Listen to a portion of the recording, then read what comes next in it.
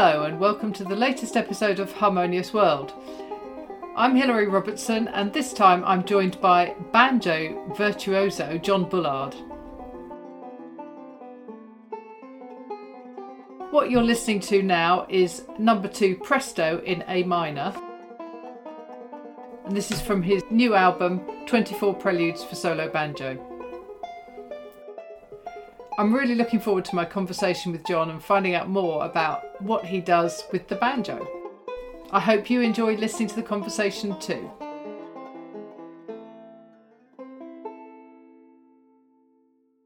Hello, John. Hello, how are you? I'm good, thank you. Whereabouts in the US are you? I'm in Central Virginia. Okay. I couldn't point that out on a map. So. On the East Coast, basically. Okay. Yeah, you've got a very East Coast accent, actually. Yeah. Oh, okay. So, yeah, in a good way. Good.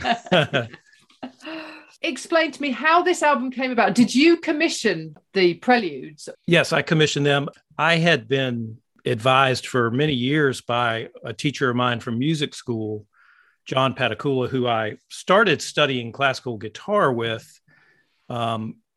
But I had been playing banjo since I was, 12 or 13 years old. And eventually I ended up getting into this classical banjo thing. And I ditched the guitar and started taking my banjo to my lessons with John.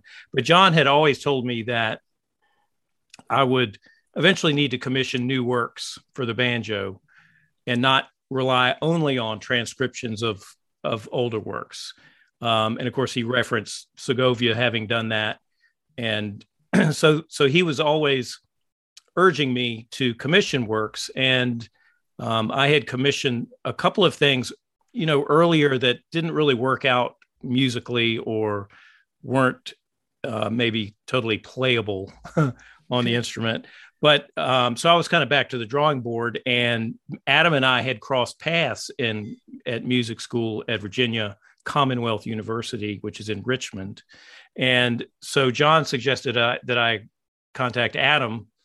So I did. And we ended up, Adam pretty quickly came to the idea of doing a cycle of 24 preludes. And I thought that was a great idea. Yeah, and they work really well. It is a cycle. It's very clearly a collection of preludes that all work together. Yeah. And, we're following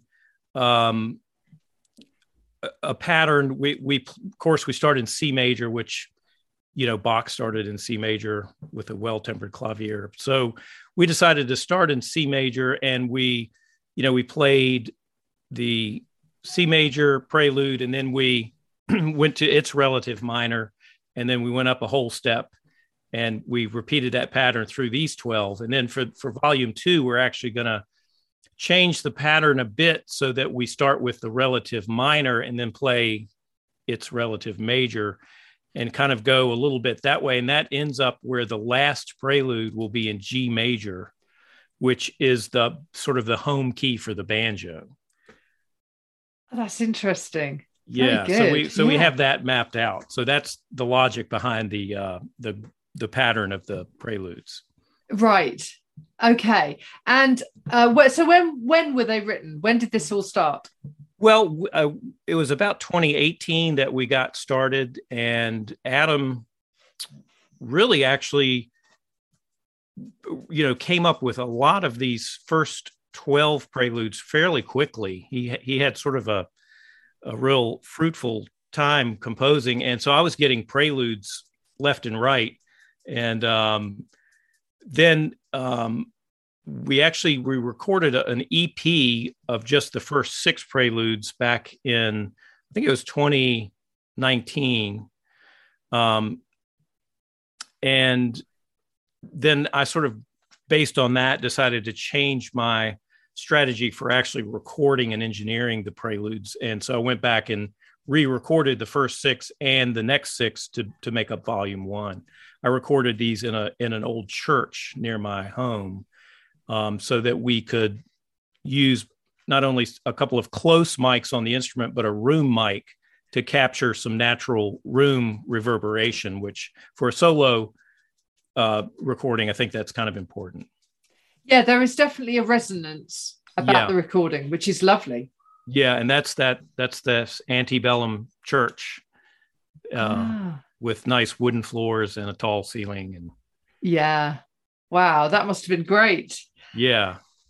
Can you talk to me? So this is obviously volume 1, right. And then we're expecting volume 2, and you're going to record them in a different order, which is quite interesting. Right. Yeah. Right. So you end up back where I understand the cycle. Yeah. Yeah. Well, C major, C major is sort of the home key for all music, and the piano's home key with no sharps or flats. But for the banjo, particularly the way I learned to play, which was in the bluegrass realm, and the playing of Earl Scruggs and that kind of thing, the banjo is actually tuned to a G chord. The notes are D, G, B, and D. So it's really an open G chord. And so the easiest playing for the banjo, its home key is G major. So we thought it would be interesting to end up in G major. And so it's kind of interesting to start in C major, since it's the musical home key, and then end up in G major, which is the banjo home key. Yeah, I think that's a great concept. Yeah. I love that. And the way that the two albums will then sit together. Right. Yeah, very good. Where did the album artwork come from? I found an artist. I think I got her name from a friend, Kimberly Glider. And I just reached out to her and asked her about, I had seen her artwork online and really liked it, and reached out to her, and she was agreeable, and we worked together. And I thought she did a really great job with the album cover. I wanted it to be interesting, but also not too serious.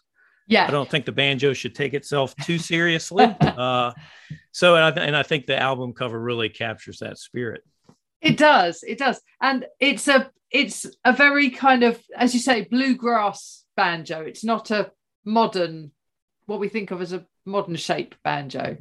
Right. Well, it's the type of banjo that's used in bluegrass and that kind of thing. The other type of banjo you might run into would be what's called a tenor banjo or a 4-string banjo. My banjo, the bluegrass style banjo, has 5 strings, and it has that short 5th string, which is like a drone string on it. And then tenor or plectrum banjos only have 4 strings. They don't have that drone string, and those are tended to be played with a flat pick or a plectrum. Right. As opposed to picked with the fingers. Yeah, very good. So can you tell me a little bit about your background? How, musically and, everything else, really? Well, my dad was a guitar player, not professional. He just, would sit down occasionally and sing some songs and play the guitar. So there was always a guitar around, kind of leaning in the corner. And I guess I was probably messing around with the guitar some, but then when I was about 12 or 13, I heard dueling banjos on the radio, and about the same time I also heard Earl Scruggs playing the Ballad of Jed Clampett on the TV show, and also he was his playing was featured in the theme to Bonnie and Clyde, that movie, which was actually his tune, Foggy Mountain Breakdown. So those things kind of happened at the same time for me. And I just, decided I absolutely had to learn how to do that.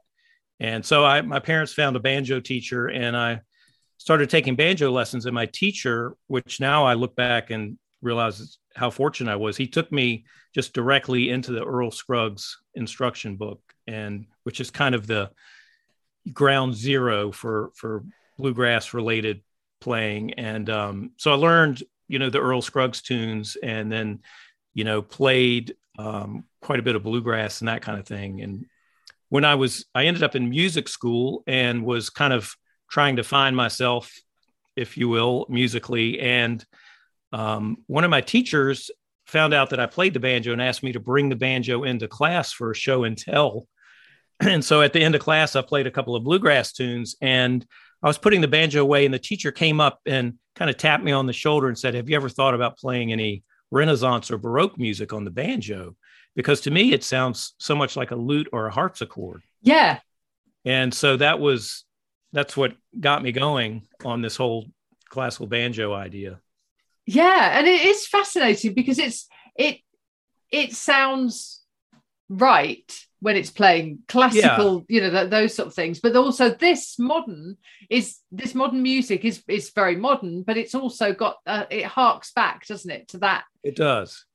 That you can't escape with a banjo. You cannot escape that raw pluck sound that, to me, always brings up images of Baroque and Renaissance music, which is that lutes and harpsichords and viols and that kind of thing. It's that kind of earthy pluck sound. And even though we're playing this new music and it's some of it's very modern sounding, it still has that earthy pluck to it, which kind of gives it a grounding, I think. Yeah, I'm just thinking, I wonder if that's where, when we talk about people being plucky, I wonder if that's where it comes from, that kind of, there's something down to earth, but sort of positive about it. Maybe it is. Yeah, who knows? I should have to look that up. Yeah. So, John, can I ask you how your lockdown was? Well, one thing that came out is I actually got almost all this recording done during the pandemic. So that was a good thing that came out of it. And, I played a fair amount as far as performances during the pandemic, but, mostly they were a lot of pre-recorded concerts where I just in my house recorded it, or there were several times where I played to an empty concert hall and they recorded it or streamed it. A lot of really bizarre things like that. Like to me, that was very odd. And to play to an empty room or to record yourself and pretend that you're talking to a group of people or something, it's very weird. So I'm glad that that's coming to a close, and it's been great to get back out in front of live audiences. It's just, you can't beat that, for listening and experiencing and for playing for both sides of the relationship. It's just an essential part. Yes, I started this podcast when I was sort of in lockdown and not able to go to gigs, and my last gig was on the 9th, I think, of March 2020, right. And the idea that I wouldn't be going to another gig, was just seemed alien to me. Yeah. And so I started having these conversations with musicians, and so many people were saying, "Oh yes, I'm doing live things," and either, as you say, either pre-records or we then started being able to go back into a venue without any people or with just a few people. Yeah. And we've always, I think the thing about musicians is we make the best out of whatever situation we're in. Yes. But we're all happy that we're getting back as audiences and as musicians. I agree. It's sort of our natural habitat, is to be among people. And I think, the music industry and musicians in particular were just really slammed by the pandemic because, it relies on groups of people getting together as performers, as audiences, and performers with audiences. And so it was very traumatic and very scary, I think, for people to have that thought kind of run across their brain that, whoa, what if we can't ever do this again? It was a very scary thought. So I think in some ways, maybe it was a good reminder to really appreciate this art form that we have.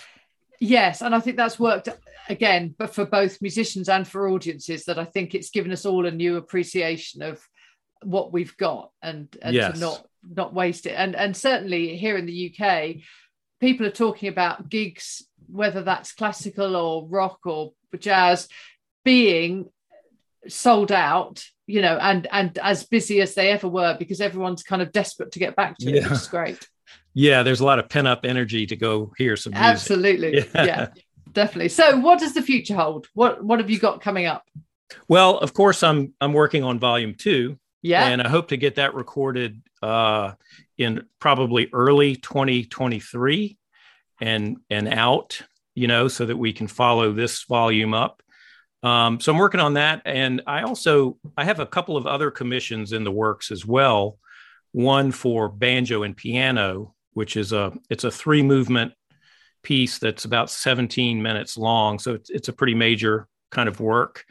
That piece is composed by Joshua Stamper from the Philadelphia area. And then I've got another commission in the works from a composer named Steve Snowden, who is up in Boston. And that piece is being written for banjo, piano, and cello.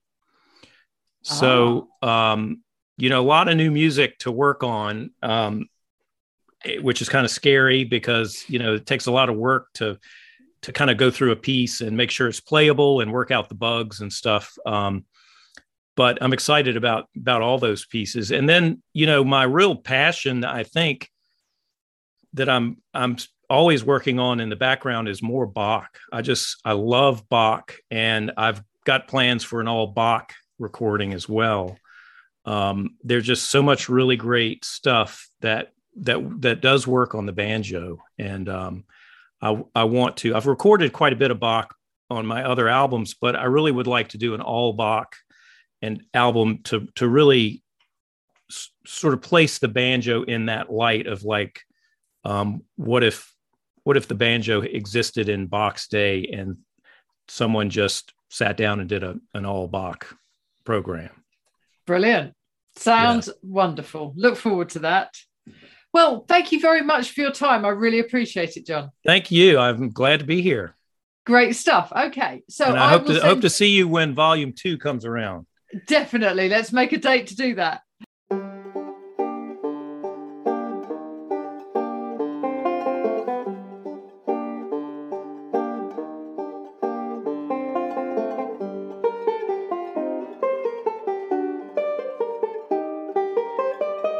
Well, I hope you enjoyed listening to that conversation with banjo player John Bullard. What you're listening to now is Prelude number 12, The Waltz, and this is in G minor. That conversation about the sequence in which the preludes appear is very interesting, and I look forward to listening to Volume 2 when that comes out. So thank you once again to John for his conversation, and I've got lots of people lined up, either interviews that I've done since recording this one or dates in the diary. Please do share Harmonious World. It'd be nice to have more listeners, although my listenership is growing all the time, which is great. You may have noticed that there was a sneaky June extra, which I just put in because I happened to be in Paris and I enjoyed recording it. There will be a July one. I'm thinking of introducing a Patreon site which would give you access to some extra bits. Please do like and review Harmonious World wherever you're listening. And meanwhile, I hope you have a very, very good week.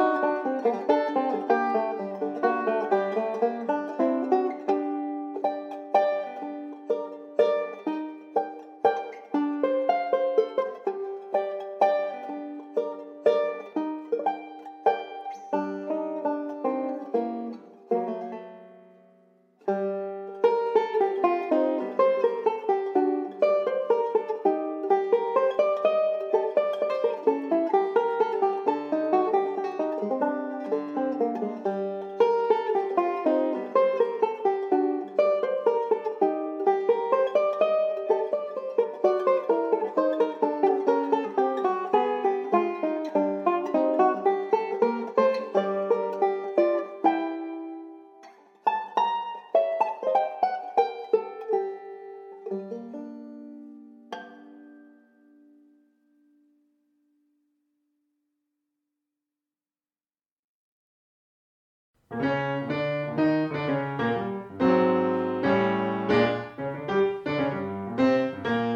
you for listening to the latest episode of Harmonious World. My name is Hilary Seabrook, and it's a great delight to bring this series of discussions with musicians and composers and writers and all sorts of people to you. Obviously, there's no point in having a podcast if people aren't listening, and I'm very grateful to my listeners for doing so. Thanks also to Joe English for composing and performing this new theme tune. So wherever you get your podcast, you can leave a review. You can share this with your friends and family, either as a link or on social media and that sort of thing. I'd be really grateful for that. Don't forget that you can subscribe now. There's a link wherever you get your podcasts. So have a great week, and please remember why I started this, which is just to try and make the world a little more harmonious. Thanks for listening to Harmonious World.